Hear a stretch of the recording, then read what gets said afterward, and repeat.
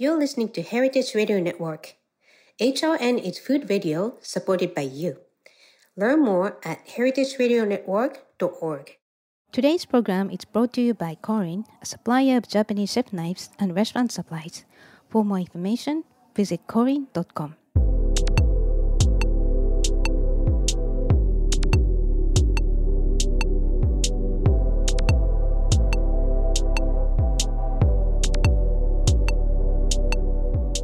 Hello, welcome to Japan Eats. I'm your host Akiko Katayama, a food writer and the director of the New York Japanese Culinary Academy, which promotes deep understanding of Japanese cuisine in America. We are broadcasting live from Brooklyn, New York. This show is all about Japanese food and food culture. We see sushi at every day in the supermarket, but what is beyond sushi? We hear dashi ramen izakaya, but what exactly are they? Japanese food is still a mystery for many people, and I try to demystify it in this program with my good guests. And my guests today are Joel Sunbook Boyce and Aldo Boyce, who are the co-founders of Ikkyu. Ikkyu is a unique tea company that sells high-quality Japanese tea based in the southern island of Kyushu. And if you live outside of Japan, it's not easy to find reasonably priced high-quality Japanese tea. Then I heard about Ikkyu. And I ordered some tea from the website, and I had some wonderful new discoveries.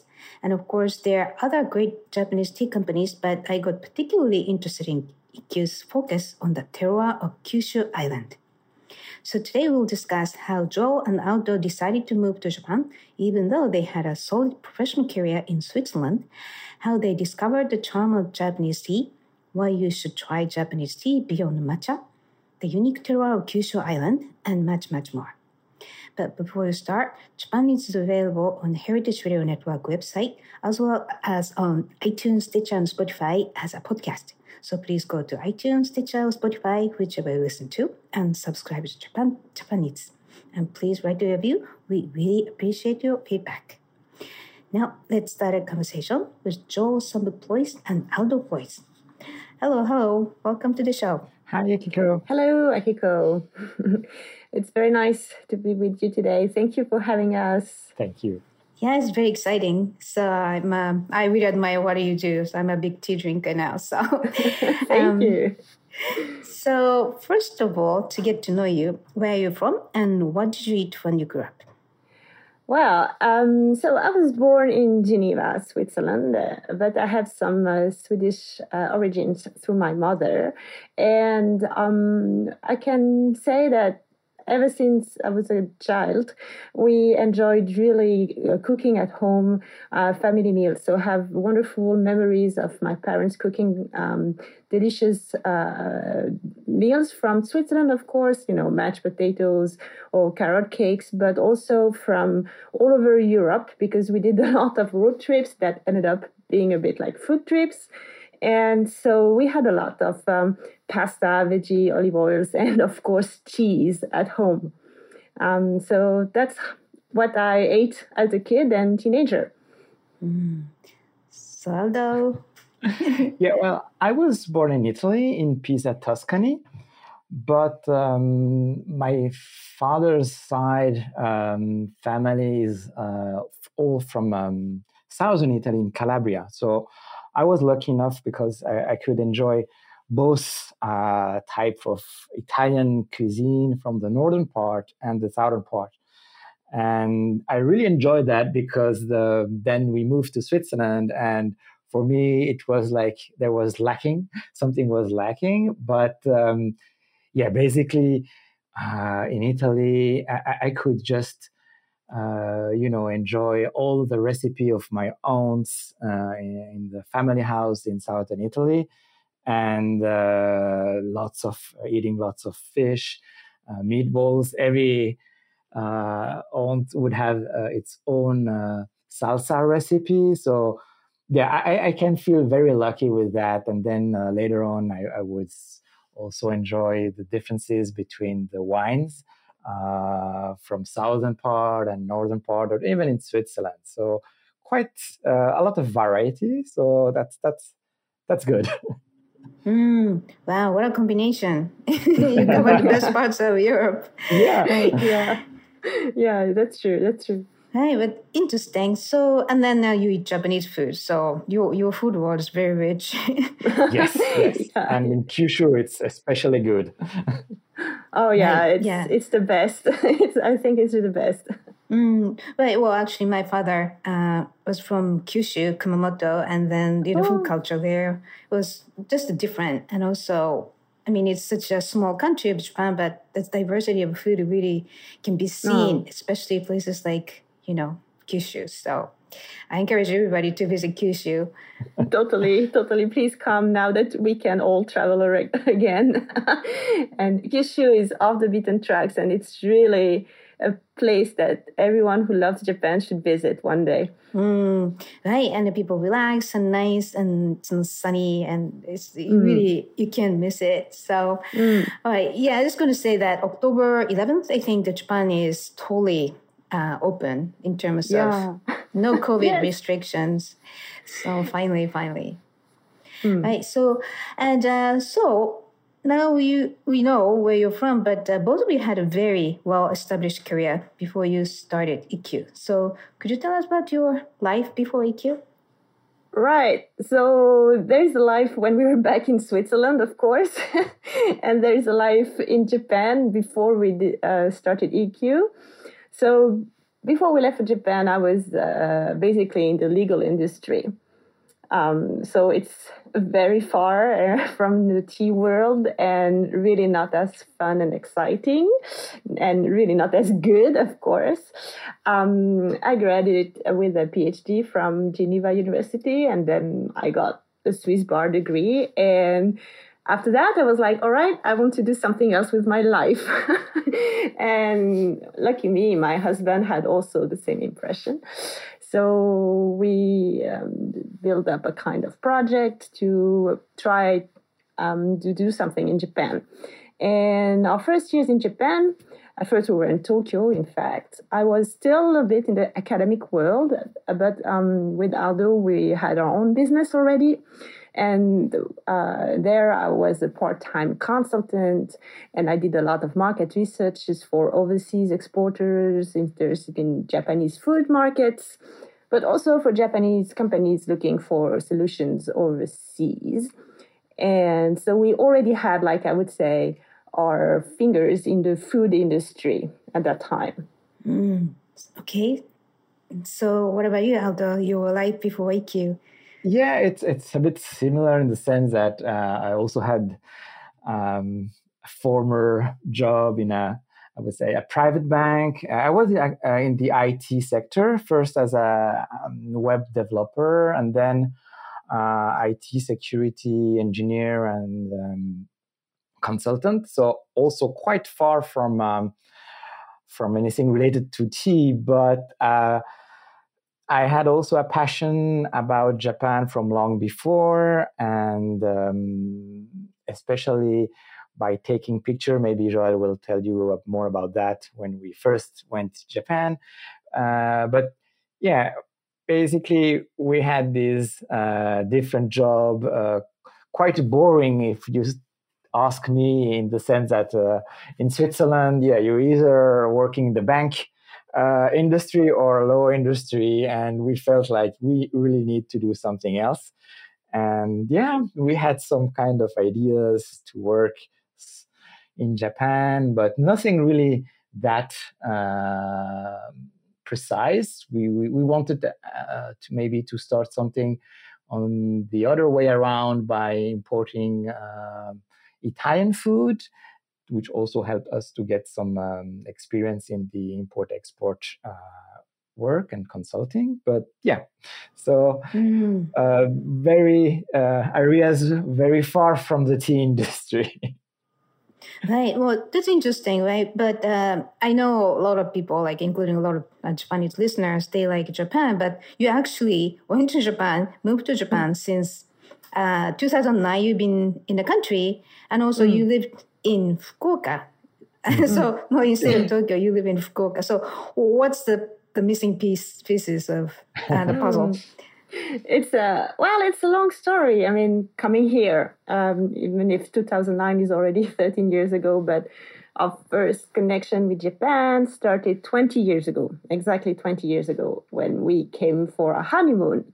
And it was a very long and beautiful honeymoon because, European vacations and a comfortable budget. So we were so privileged. We could enjoy Japan with all freedoms and we could travel around. And, well, one of our very first places was Kyushu. And this is through Kyushu that we fell in love with Japan. And over the next years, we were going so, I don't know, how can I say that, attached or emotional about it. We came back several times. And, well, maybe Aldo will tell you a bit also after that, but, it was like a seed, like a tree, a tea tree. A seed was planted. And at some point, we were like, this is getting expensive, coming here every year. Why don't we live here for a while? Let's try to build a project. I mean, you don't do this overnight. You have to build, to plan, to have a goal, right? So that was 2 years, I think 2 years long preparation. And the thing we didn't plan, of course, because life will never help, is that we didn't come here, just the two of us. We came here with a 3-month-old baby in July 2009 in Tokyo. So that was, of course, awesome, exciting, but also very scary.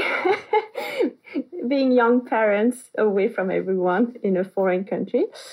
But that's what we did. And we wanted to stay maybe between 1 and 3 years. I had connections with academic circles and so on. But of course, life happened again. And in this case, a very awful thing. And that was the Tohoku earthquake and Fukushima disaster. And we were in Tokyo. In 2011. Yeah. And we were in Tokyo on that day. So obviously, we were not like in the worst part, but it was already bad enough. And, we had gone through Chernobyl as kids, and you were like, you may have to make quick decisions. And we actually packed everything in 2 days and we moved to Fukuoka just to, take a breather, figure out our chances, our options. And I would say those were like kind of make or break situation. But at the end, because we had friends here already and a little bit of business connections, and above all, we did not want to leave Japan. We were not done with what we had started. So we decided to start again and start from scratch, reset the whole thing. And we decided to build new roots here in Fukuoka because we fell in love with this city. I mean, you have the sea, you have the mountains, you have the food, the nature, and we're just like, we have to try. And it's what, now 10 years, 11 years? Right. So the seeds, the first seeds are planted in 2020, 20 years ago on your honeymoon. Exactly. So. Yes, exactly. Right. Yeah. So, but here's the thing. So now, what was your first encounter with Japanese tea, and how did you like it? Because you are in a tea business, 100%. So we have to know that question's answers. For me, actually, it's kind of strange maybe because it all started thanks to my father, who you may guess had absolutely nothing to do with green tea in Japan, but he loved and he enjoyed watching old movies from Akira Kurosawa or Yasujiro Ozu. And we would watch them together. I really have fond memories of watching these old movies at night with him. And, these were stories about sometimes samurais, but also a very casual situation in Tokyo during after war years and so on. And somehow this was the start, I think, from my interest in Japanese culture.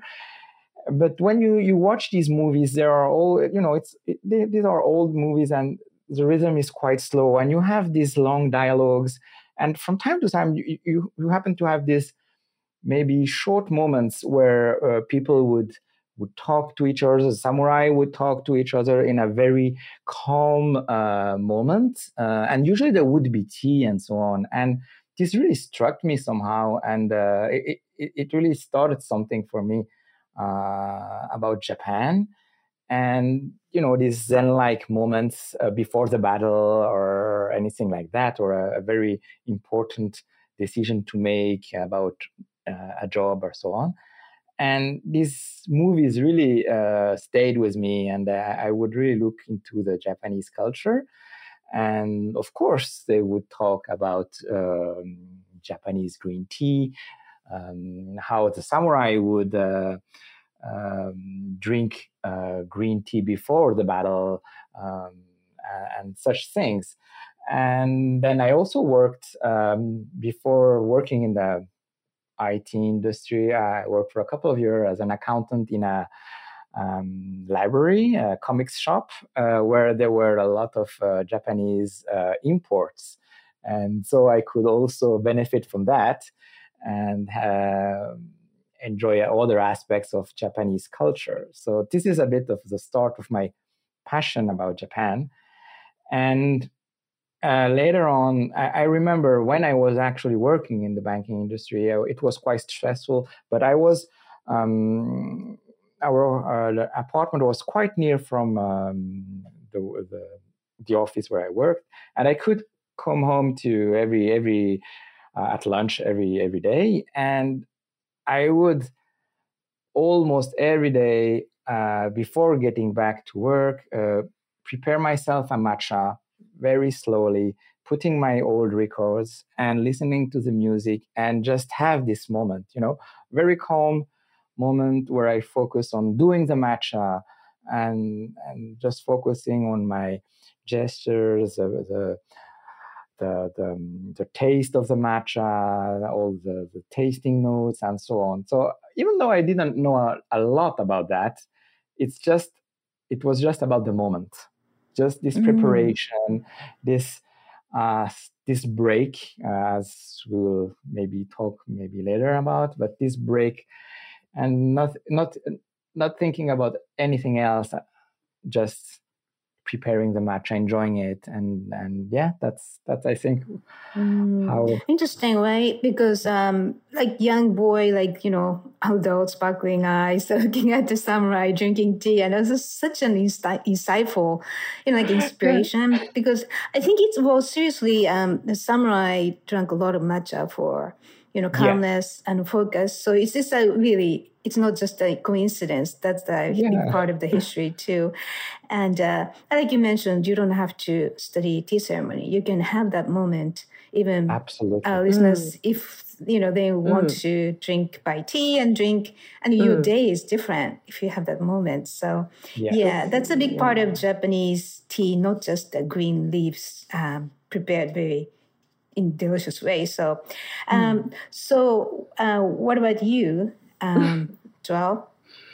Oh, it's not as, I would say, inspiring as Aldo, I have to say, because my first encounters, it was also more like back in Switzerland, and it was, with the very standard kind of blend tea they would serve in restaurants just to go along with your Japanese food. We had just a couple of sushi restaurants back in Geneva back then, and it was really expensive, really high-end restaurants. I mean, we're talking 20, 25 years ago.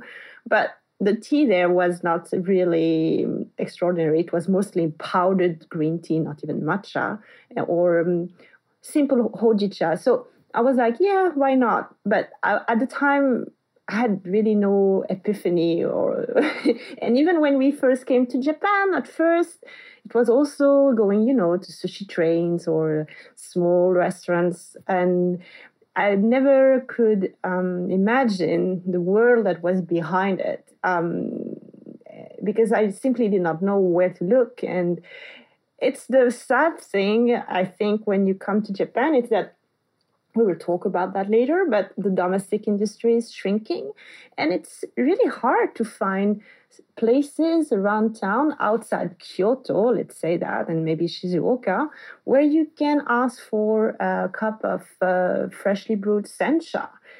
Matcha is, of course, very popular. But so as a tourist, when we came here at first, it wasn't that great or like eye-opening. This really came later for me. Right. Well, it also depends on what kind of the quality of tea really matters. Yeah. And it's just a free, like pre-made tea served from the temperature maintained pot that doesn't have flavor. But once you make a fresh tea leaves yourself, it's a whole different beverage. Exactly. So, Yeah. right. Yeah. So let's talk about Japanese tea. So so they say that tea was originally brought to Japan from China, and most likely by monks who studied in Buddhism in China, and they're also political mission members to China around, I heard it's 8th or 9th century. So since then, Japanese people developed their own style of tea to create what we call Japanese tea. So what exactly is Japanese tea, and what is the difference from Chinese tea? All right. So, yeah, it's so funny because as we all know, it's the same plant, right? But then you realize that simply by the way we process it, we can create things that are totally different. And so I think in the minds of many people today, when you say Japanese tea, everyone thinks about matcha. Green tea would be matcha. And of course, it's much more than just matcha. So we like to always start with the fact that, all right, Japanese tea is more than just green tea, more than just matcha. But I would say the key point is that it is green, which means unfermented. It means that the oxidation process has been stopped very shortly after harvesting the leaves. And to do that, in Japan, the process is steaming.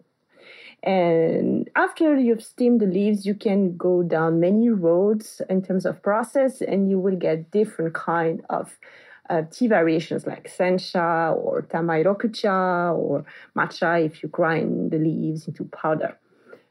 So that's just the general idea. But the fact is, you also find black tea in Japan, kocha, Japanese black tea that is fermented. Black tea is just amazing. It was a revelation when I first had high quality kocha. I couldn't believe what I was drinking. So I don't want to forget about Japanese black tea when we talk about Japanese tea in general. Having said that, just to explain the difference with Chinese tea, is that most types of teas in China are fermented, so would be sort of black teas if we want. But you do have Chinese green tea, and it's super popular in China. The big difference here is that they don't steam the leaves, they roast the leaves. So we don't get the same taste, I would say, taste signature. That's the main difference. Yeah. Right. I have to say that I really like Chinese tea as well, so I drink them a lot. But whenever I drink Japanese green tea, I taste strong umami, as well as the contrast between intense sweetness and the bitterness, really perfectly balanced. And then I have to keep going back that the three flavors of umami, sweetness, and bitterness, and that's kind of addictive.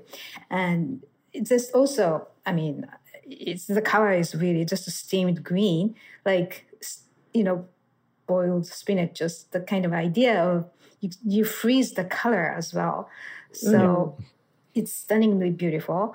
And I think, you can talk about the health benefit, which probably is a whole another story. But like theanine and EGCG, which I heard is it's antioxidants, and I heard it could be 100 times more than Chinese green tea. So maybe processing keeps that antioxidants more lively. Right. So but you mentioned there are many different kinds of Japanese tea. So let's talk about it. So what are the most popular types of Japanese tea in Japan? I would say, of course, so in Japan now, it's true that matcha is also getting a lot of traction. It's very trendy. But the thing is, in Japan, the Japanese green tea, as you drink it with, with your loose leaves and so on, is still seen as something as an older drink for older people, because younger generation are just into the bottled tea and they don't really know all the differences of Japanese green tea. So whenever we serve Japanese green tea to some friends, even if they know a little bit about that, they quite quickly say, "Oh, but you know much more than us," and they are also like very surprised about what they can taste from their own. I mean, countrysides, area, and so on. And so I would say after matcha, of course, the most popular is sencha, even though, as I told, it's just not really popular among younger people. There is also hojicha that people can enjoy because it's quite similar. It has a taste similar to coffee, so it's also quite popular here with hojicha latte, like matcha latte. Maybe less popular, but that has lately also found some, I would say, aficionados, is Dento Hon Gyokuro, because it's very expensive and you have this incredible umami, and the taste is absolutely out of this world, and you can really you now have some specialty tea shops that only serve gyokuro in a traditional way, and very expensive one. So this is also something that is in some, I would say, maybe more in Tokyo than in smaller cities. But yes, Dento Hongyokuro is also getting some popularity into connoisseurs. I would say, for connoisseurs. Right. So. Yeah, so I grew up in Tokyo, and then so my father somehow did really like hojicha. It's a roasty type of tea, and then I think the majority of household never drink matcha all day because you're gonna be totally overly caffeinated. And matcha is not cheap at all. So matcha, gyokuro, they're a special tea that you need occasion. And usually people drink sencha, which is beautiful green tea. Or some people like my dad, he just had a particular preference to hojicha. And also I think genmaicha is a sweet nutty, it's like a like rice cracker mixed in kind of tea. So there are misperceptions about, everybody drinking matcha, like everybody eating sushi in Japan every day. That's not true. That is not true at all. So those are the idea of, I think listeners should know, you can drink tea all day, like drinking water, but you get the benefit of health also. And sencha, hojicha, the genmaicha, these are probably the most daily consumed types of tea. And then if you want to open up a more wallet, then gyokuro and matcha is like high specialty tea. So I think it's important that people don't understand, like, Japanese people eat sushi maybe once a month or every 2 months or something. And they don't eat sushi every day. It's the same idea of, how it should be consumed. Because if you drink matcha all day, you're going to be in trouble. So anyways, so there are main tea production regions in Japan. And so can you tell us about that? Yeah, so usually what you find information where the regions are like ranked in terms of yearly production. So there are a dozen of tea producing regions in Japan, but the six main regions are first Shizuoka. It's the largest tea production, that's for sure. It's it's close to Mount Fuji, so it's at the center of Japan, in Honshu, the main island, and you have a lot of sencha being produced there, usually for larger commercial uses. And the second region is Kagoshima in Kyushu. It's the southern prefecture of Kagoshima. And what we love about Kagoshima, besides the fact it's so beautiful, it's really, you weep. It's so beautiful, you want to weep sometimes. And you have actually the ocean, and you have a lot of active volcanoes. So you have a layer of ash covering the fields, the soil on a very frequent basis, and it has, of course, an impact on the soil and on the quality, on the amazing quality of the sencha growing there. Yeah, it's mostly famous for its sencha. And the best-known region inside Kagoshima is Chiran, and we've been working a lot with the Chiran area even before EQ, and we just love the tea they make there. The third prefecture third region would be Mie Prefecture, not too far from Shizuoka and Kyoto, and they produce mostly kabusecha, which is halfway between sencha and gyokuro, where you cover the leaves for about 2 weeks before harvest. So that's what they are specialized in. And then, of course, you have Kyoto with the Uji area. It's a very iconic area for tea in the mind of many foreigners, but also Japanese people. And it's super famous for its matcha. And then, we go back to the south and we find Fukuoka. And we find Yame, which is a smaller region inside Fukuoka. And there, they grow any kind of tea, but the specialty, what is so famous for, is Dento Hongyokuro, the tea that Aldo mentioned before. This is the king of green tea. It's champagne, it's caviar, and it has the price of champagne and caviar too. But it's just an amazing experience. It's an umami bomb, as we call that. And the sixth region would be Miyazaki, also southern Kyushu. It's celebrated for its sencha, but for me, it's the home of Kamairicha, which is a pan-fired green tea. And for this reason, it's really close to Chinese green tea. And it's just delicious. So that's, I would say, the 6 major regions in Japan. Right. And it's like, which Wagyu beef is most famous from which area. It's like, it can be contentious, but you covered everything, I think. Yeah, so in general. But also, you really mentioned a very interesting thing that each region has different styles of tea.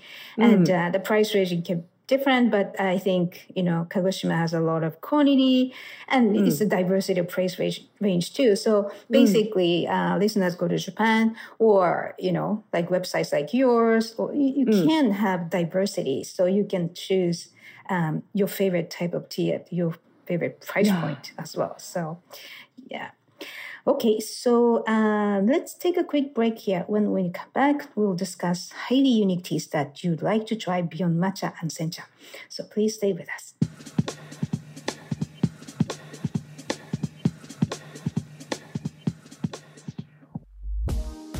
Today's program is brought to you by Korin, a supplier of Japanese chef knives and restaurant supplies. Korin is proud of their Japanese culture and traditions, but they want you to know that their products are not just for Japanese restaurants. Their knives and tableware bring out the best qualities of food from every culture and fit into every restaurant, from French to Pan-Asian to American, and that is why they are located in New York City, where people from every country in the world come to eat. Korin's Tribeca showroom is home to the most extensive collection of Japanese chef knives in the world, including Japan. Stop by to view their exquisitely designed tableware and the Welsh natural sharpening stones. They have a whole range of knife services, from repair and rust removal to reshaping and realigning. Korin is dedicated to this ideal, bringing the highest quality Japanese design to your table, so you can experience the unparalleled quality of Japanese craftsmanship in your home or restaurant. For more information, visit korin.com.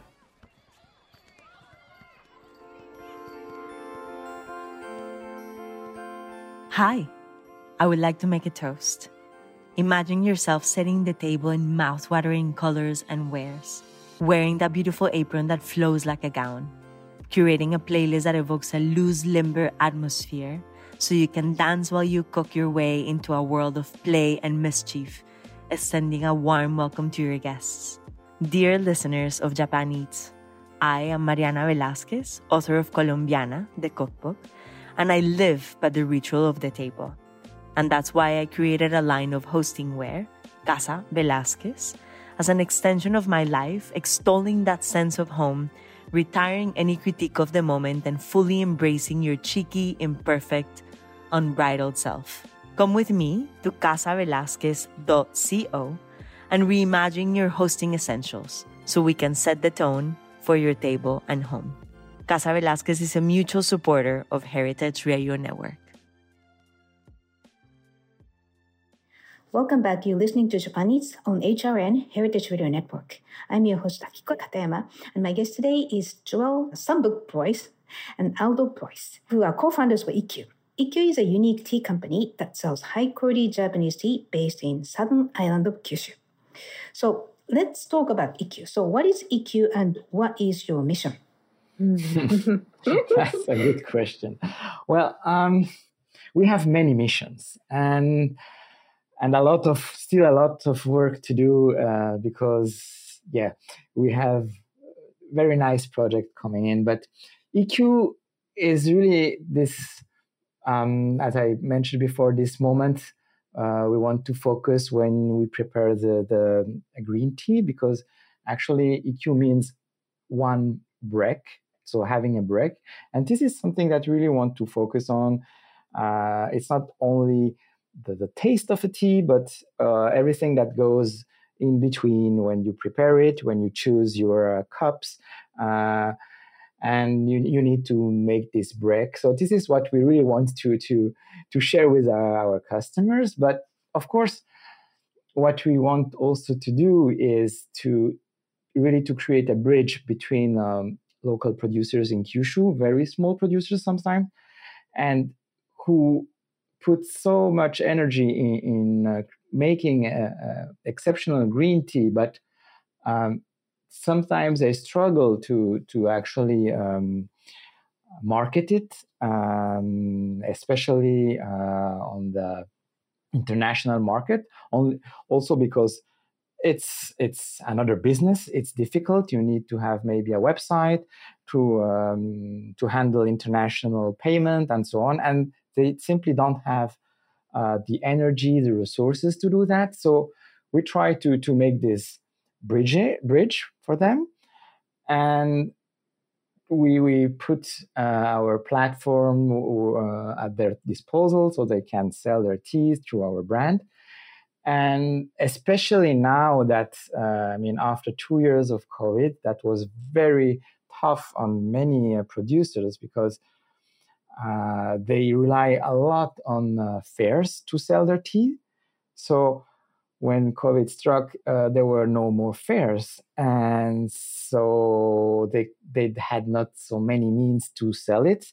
Many of them, they just sell through mail order or fax orders, and this is not a joke. It's just you need to fax it, and so that was really tough. And this is where we try to really create this bridge, and to also get a lot of information about their tea. We make some tasting with tea instructor so that we get a lot of information, and then they rediscover their own tea. Some producer are like, okay, Ikkyu did some tea tasting, and then we go back to them. Oh, look, this is what your tea looks like from this kind of tea instructor, and so on. And so they're really like, oh, that's my tea, and they're surprised. And then so this is a way we can help them. But I think we also want to to the world that tea is a bit like wine, or whiskey or cheese. You have real terroirs all around Japan with different taste because of the climate, soil, and of course human skills, and it creates some grand cru, like we say in French, that you cannot find anywhere else. So we want also to put this knowledge and to share it with our customers. But there is a reason for that, is that right now the how can I say, the local demand, the domestic demand is falling in Japan, and we need to create a bit more of interest for the younger generation about the green tea, like there was like with Japanese whiskey. First it went very famous in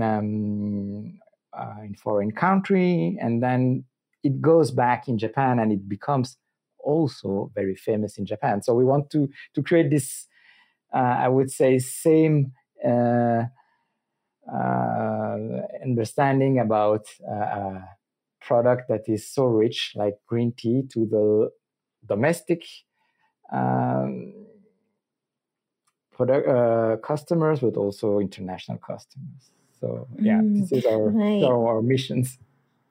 Yeah, it's just very important, right? Because, we had a guest, Daiki Tanaka of the Matcha. He also tries to revive the tea culture in a depopulated village. And I happen to have, you two episodes later, but I think it's important to know that tea is such a precious tradition and it's being lost. So, I really think that what you're doing is very precious. And also, like you said, terroir, it's just a terroir, right? Because it's coming out of the soil, which is very different. And also your hands and human terroir is a big part of it.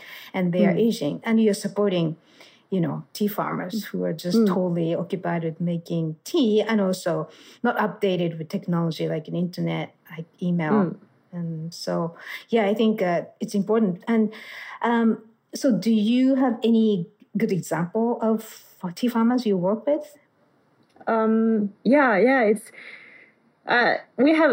we work with a dozen of people right now, and over there it's been like 5-6 years since we have really launched our project, and we've met all of them, and we've of course with COVID we could not go back to see many of them over the past 2 years, but we plan to make up on that. And out of the top of my head, if I have to talk about a couple of people, I would mention, for example, Irie-san in Yame.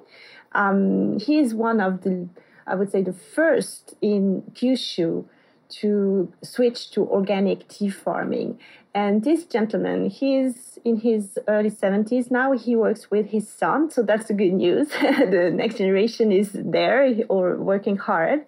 But, he had to go up in the mountains to create his own field, clear the field to make sure there would be no contamination. And the work this demand, it's just... all agricultural work is so hard all around the world, so you cannot really have a competition. But when you see firsthand what it means, and all year long they have to weed out by hand without pesticides, anything, the field, this is just like, it's a vocation. So we have Irie-san and his son, and also close by, also in Yame, in Hoshinomura, we have this gentleman in his 40s, he's a specialist of Dento Hongyokuro and Japanese white tea and kabusecha, Takaki-san. And he's also someone who is just so skilled and devoted.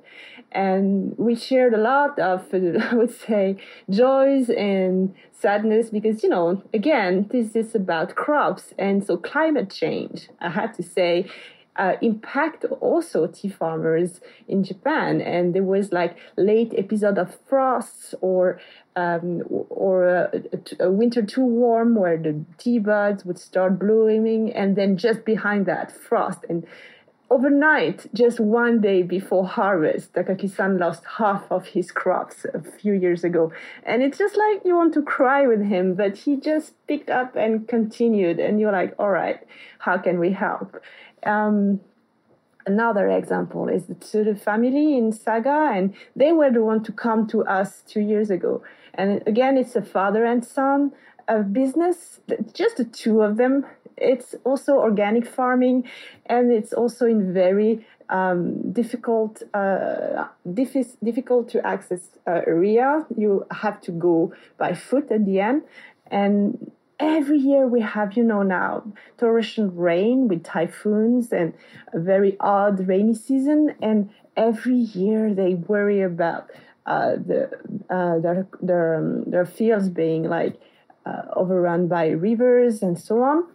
But they keep on. And they came to us because the son was like, my dream is to sell my tea overseas, but I don't know how. How can we work together? And we're like, all right, let's do something together. And they are so kind. And we've met them so many times. And they even planted a tree for our son. And they told him, you can come back every year and see this tree growing, and it's for you. And we were like, oh my God.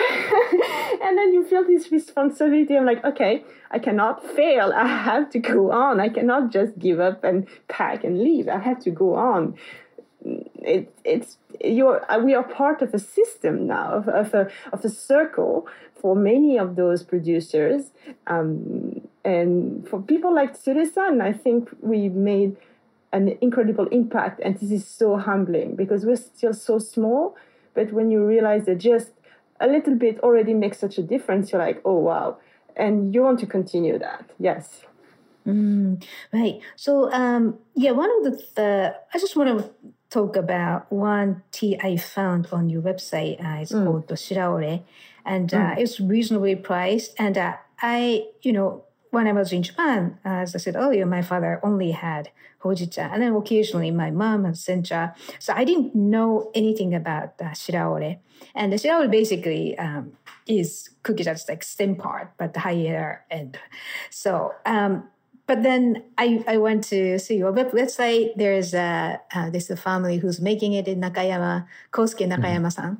And it's just a big story, like how these guys are making it. And it just really means a lot to why it's delicious. Of course, it's delicious by itself, but if you know who's making it, and it's lots of love in there. So, I think your website is really, I admire what you do. Because this is the interface with tea farmers, not just store. And I think they need the exposure. So thank you. So anyway, so maybe you can talk about shiraore, because I really think this should be drunk more, and it's reasonable and it feels good.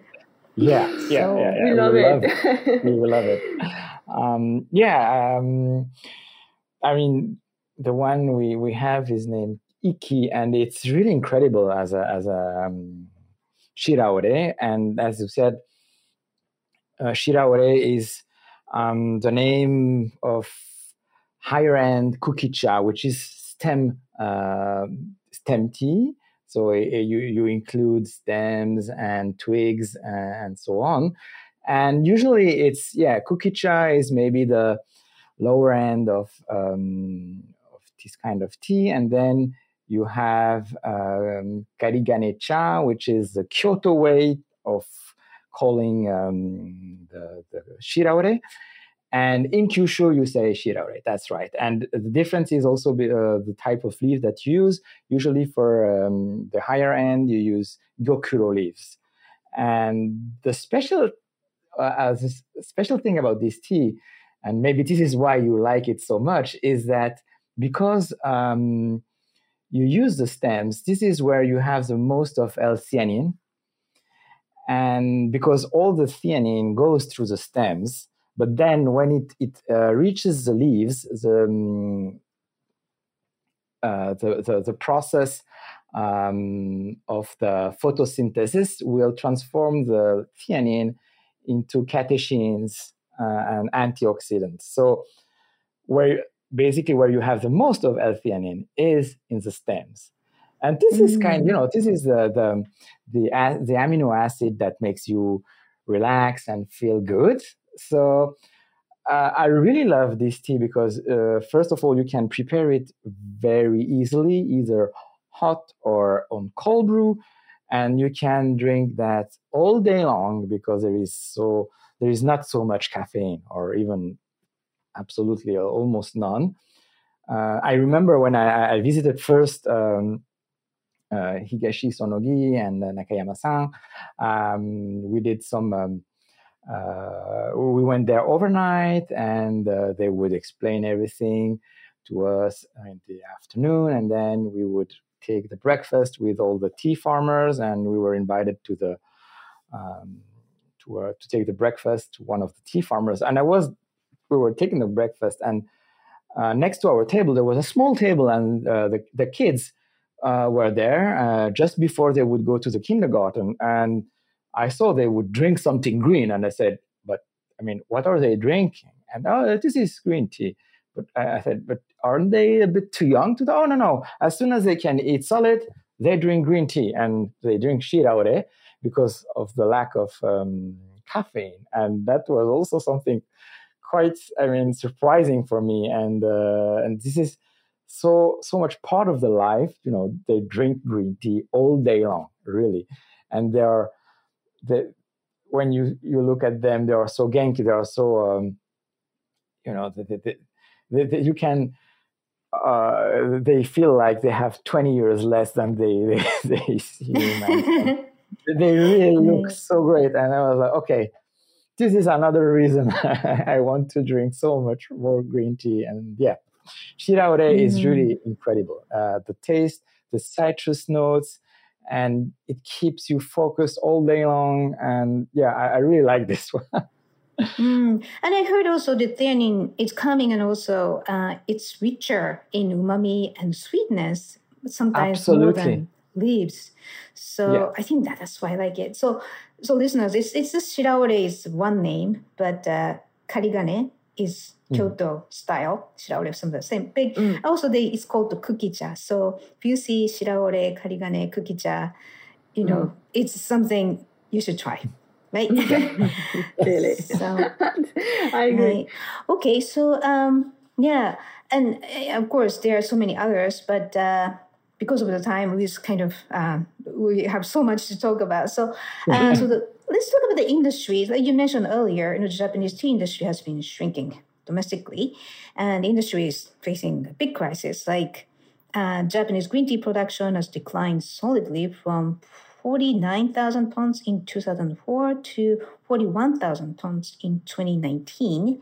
And also the reason why the Japanese people don't drink tea, of course, there are the bottled tea, like in plastic, and in supermarkets, of course, and the ubiquitous Japanese convenience stores and famous vending machines. So you don't have to make leaf tea, which is sad because you're missing out something very flavorful.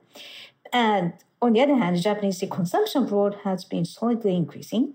So I found the number. In 1993, only 305 tons of Japanese tea was exported. But now, 2021, the number reached to 6,179 tons. It's 20 times in only 28 years. And how many years have we been making tea in Japan? So that's crazy, right? So, based on what's happening in the industry, how do you predict the direction of the Japanese tea industry? We feel a bit worried about that because most of the sales are through the local consumption. It's domestic, and the problem is we have a population that is decreasing. In Kyushu, they have some numbers where they expect that the population will decrease from 24% in 2050. So that's like a quarter of the population. And of course, not every year we hear about tea farmers that stops doing green tea because it's so difficult. Maybe the sun doesn't want to take over, or there is no sun, or the population is decreasing. So it's fortunately the exports are doing better and better for every year. So this is very good news, but there is a challenge really to make the domestic consumption increase. That's I think what I'm a bit worried about, and that and I would like to add that of course it's great to see those numbers, the numbers you gave, Akiko, but at the end this benefits only a handful of actors in the tea industry, the biggest one, and you will never, it will barely benefit the smaller producers, the one who make, like I would say, the teas with only, the very small tea fields. They can never interest a big trading company. They cannot sell at a price that large buyers overseas will find interesting, not to mention the quantities. And we see this ourselves. We know we have like also a wholesale program, but we have to focus on only a handful of our teas if we want to meet the interest, the needs of, I would say, larger buyers, because the production cannot follow. It's just mathematics. So that's a bit worrying in the sense that we need also to support the smaller productions. Otherwise, you will have like just a couple of big players maybe buying leaves at very discounted sales from producers who just focus, from farmers who just make the raw leaves, aracha, and don't process it anymore. And so, of course, the matcha craze everywhere is great news, but what matcha, what level, what quality are we talking about? And if we want to help the local industry, the quality, what the teas that we celebrate with our website and the skills and the Grand Cru and the terroirs, we also need to help the smaller actors, I think. And that's what we strive to do, but we cannot just be the only one. I mean, it's not just a handful of foreigners in the office in Fukuoka. We can't change that. But so we want to raise awareness among tea lovers over the world. And it's great to have this opportunity today to talk with you, that if they have the chance, the means, and the opportunity to help also the smaller producers, like smaller wine producers, like, quality local production, then yes, let's try to do this. Right. Well, this reminds me of the change in the sake industry. So the sake industry took the same path, the declining consumption domestically, and then the overseas demand shot up thanks to the popularity of Japanese cuisine, and then the sake became more premium. That was the right focus, and the small producers can focus on quality rather than, just try to compete with pet bottles tea. Absolutely. So I really want to see that, that you're doing a great job introducing amazing high quality producers, and I think this motivates our younger generation to be premium tea producers. So I think what you're doing is very valuable. So what are your plans and dreams? Joelle? Hello? What? Yeah, so we want to of course, continue what we are doing right now and create more connection between customers and producers with many original projects. And of course, now that you can visit Japan again, it's a great thing to come and visit maybe the farmers and see how it works. There are some stayover that maybe will be able to be accessed again, to making some green stay, homestay. And this is, if we can promote that, this is something that we will do. Of course, what we want to focus is to find new tea and create more content. So by visiting the producers again, taking pictures, see if they have something new to propose us. And maybe one of the dreams that we have is to maybe sometimes open a real shop to give the same kind of a tasting and learning experience that you can find in our online boutiques.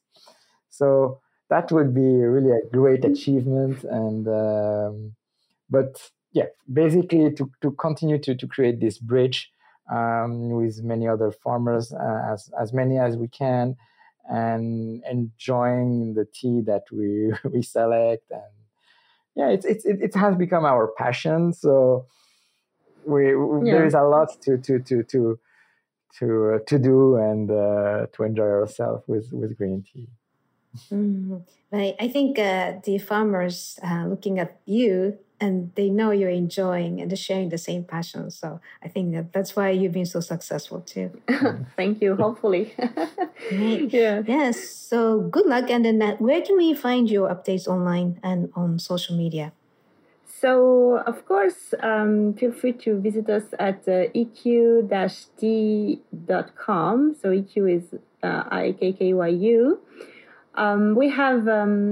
We send out newsletters every week or so with news and introducing new products, and also exclusive offers for our newsletter subscribers. And you can also find us on Facebook and Instagram.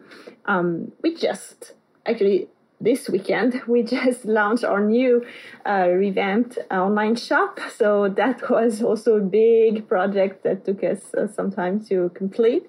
So we're very happy to offer an even easier and more convenient experience for our visitors from all around the world. So have a look, and I hope you find the Kyushu tea that will match your mood, your needs, and your tastes. Right, lots to discover. So good luck, and thanks so much for joining us today, Joel and Aldo. Thank you, Akiko. Thank you very much. Thank you so much. Okay, so listeners, if you have any questions or comments about the show or suggestions for short topics or guests, please contact us at japaneats@heritageradionetwork.org or akikokatema.com. Japan Eats is a weekly program and always available at heritageradionetwork.org, as well as on iTunes, Stitcher, and Spotify as a podcast. Our engineer is Armin Spenjan, and thank you for listening. I will see you next week.